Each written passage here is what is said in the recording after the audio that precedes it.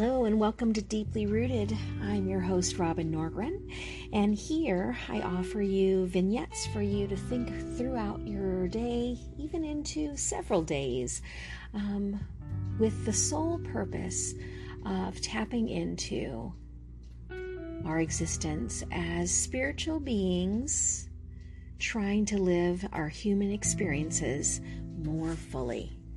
Thank you so much for stopping by, and hope you enjoy this segment.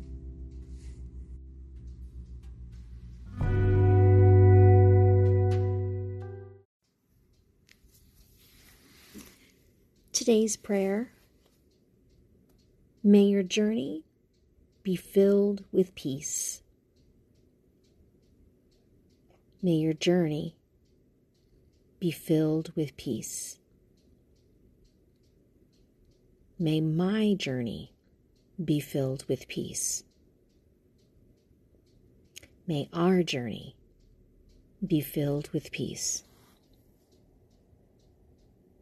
Pema Chodron says, the question then is not only how to uncover our fundamental tenderness and warmth, but also how to abide there with the fragile, often bittersweet vulnerability.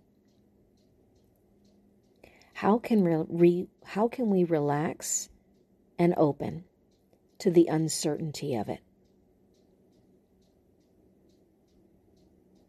Many of us spread a large portion of our lives being told not to put our heart on our sleeves. We're told to build up a tough skin, buck up, suck it up. You are too sensitive. But notice the ones around you who seem at peace in their lives no matter what is going on. What things do you notice? Do they have tough skins? Do they act like they've been bucked up? Are they sucking it up? Are they being less sensitive? These are my thoughts for today.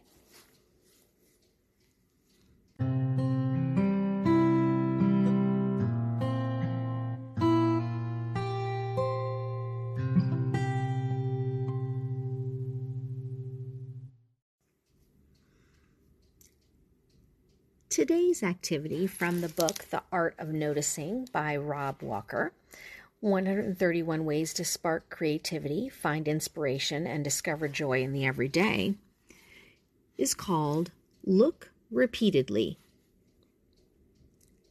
In an essay in the New York Times, culture reporter Randy Kennedy described a decade or so of going to look again and again at Caravaggio's The Denial of St. Peter at the Metropolitan Museum of Art. Over the years, his view of the work evolved. He used to think Peter was its primary focus, but has come to regard another figure, the maid, who has called him out, per the Gospels, as a follower of Jesus, as the work's truly central subject. He now believes it is her, quote, hesitation and humanity in a moment of accusation that gives the painting its power. Kennedy shrugs off the possibility that this take, developed over so many years, might contradict historical evidence or more official art critic interpretations. He writes, one result of looking at a painting so long that you can see it in your mind's eye is that it does, in a very real sense, become your own. Not quite the same painting that anyone else will see. This could be replicated with almost any image or object. Devote time to studying something you've seen before. You can look over and over, until, like Kennedy, you are seeing something in a way that no one else could.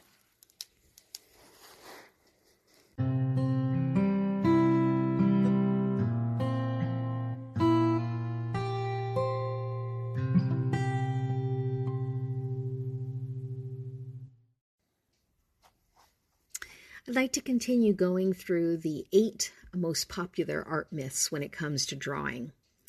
And if you've been with me for a while, you listened to a podcast where we did practice drawing, where we drew some basic objects, such as a house, a tree, some bushes, some flowers, and then add 5 other things to the project that you're drawing.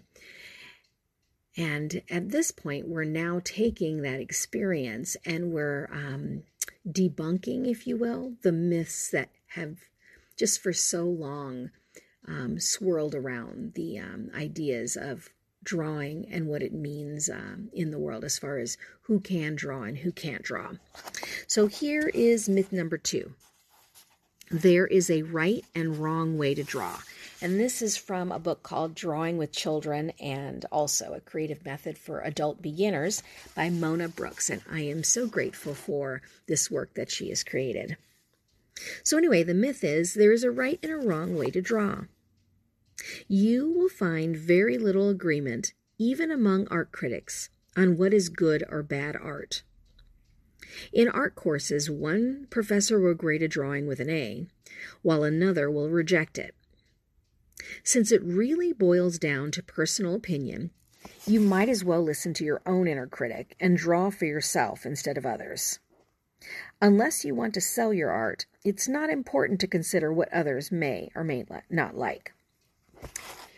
I will hold off on responding to that last statement, but what I will say is, it is the hardest habit to break in a classroom of kids asking, do you like it? Do you like it?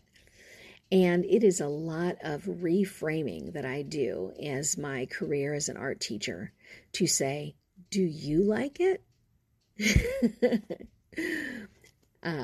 I say, I like everyone's art, but it's important to me that you like what you're doing. And if you don't like it, let's talk about what we might do to make adjustments so that you will like it.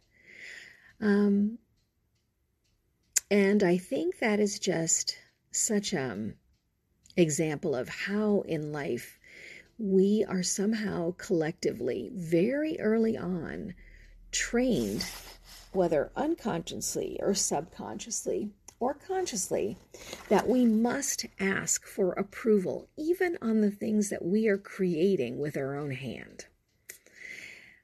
So that is one of my missions, I think, when it comes to being a creativity facilitator and being an art teacher in particular, is to really help someone who's even trying to create something. It really is a manifestation of what you're making with the use of your hand on that day. It's a snapshot.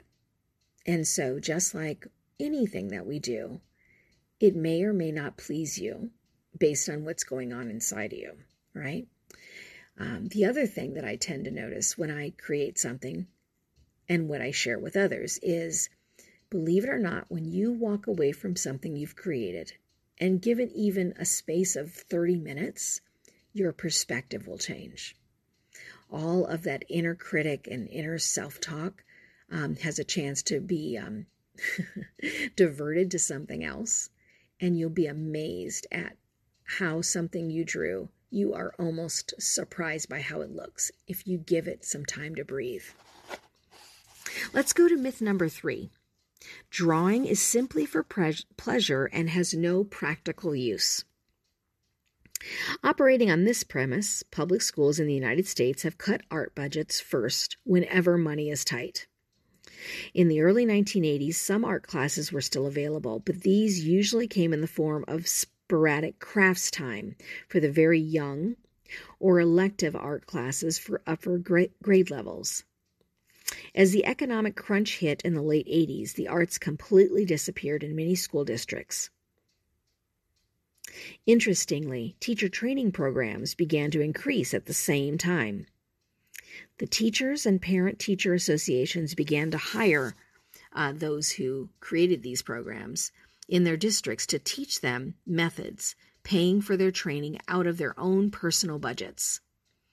They instinctively knew that the arts helped children succeed in other school subjects. School districts began doing studies to show that control groups of students given art were scoring better in reading, writing, and math at the end of the year. As Howard Gardner and other educational specialists began to talk about multiple intelligence theory, parents and teachers got the statistics they needed to prove their intuition had been right. Such studies convinced administrators that art programs were a necessity and not a luxury. And in the 90s, as budgets were being cut even more, school districts are using regular curriculum funding to underwrite integrated programs, combining drawing with basic academic subjects.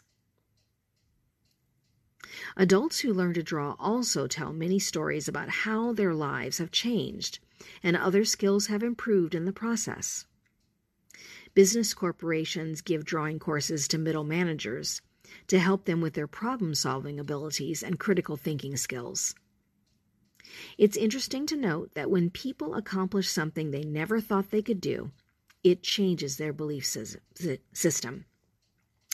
They realize they can approach other unknown areas and subjects with a more open attitude for learning.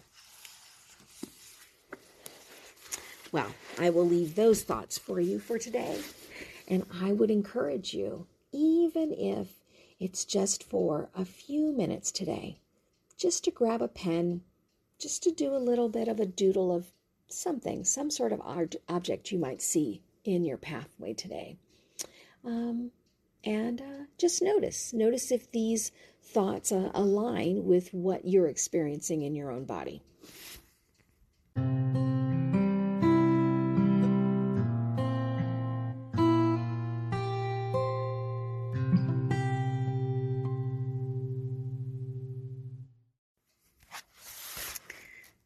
Today, I'd like to give you a question to ponder for yourself. And I'm titling this Spiritual Direction for Beginners. All of us have a history with God, whether or not we're conscious of it. Henry Nouwen says, our history with God reflects the way we listen, read, speak, think, and pray. And although our personal story is unique, it is part of a greater story, God's story of our lives.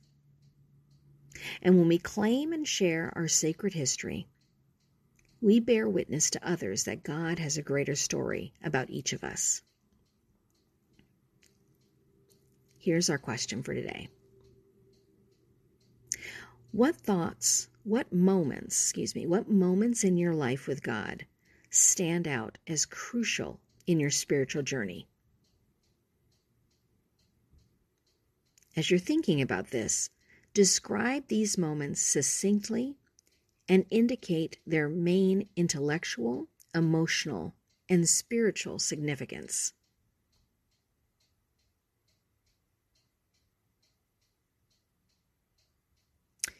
Here's a follow-up question.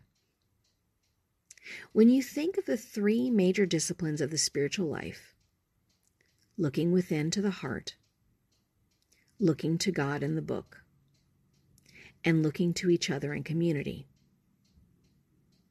where do you see your greatest gifts and your greatest need?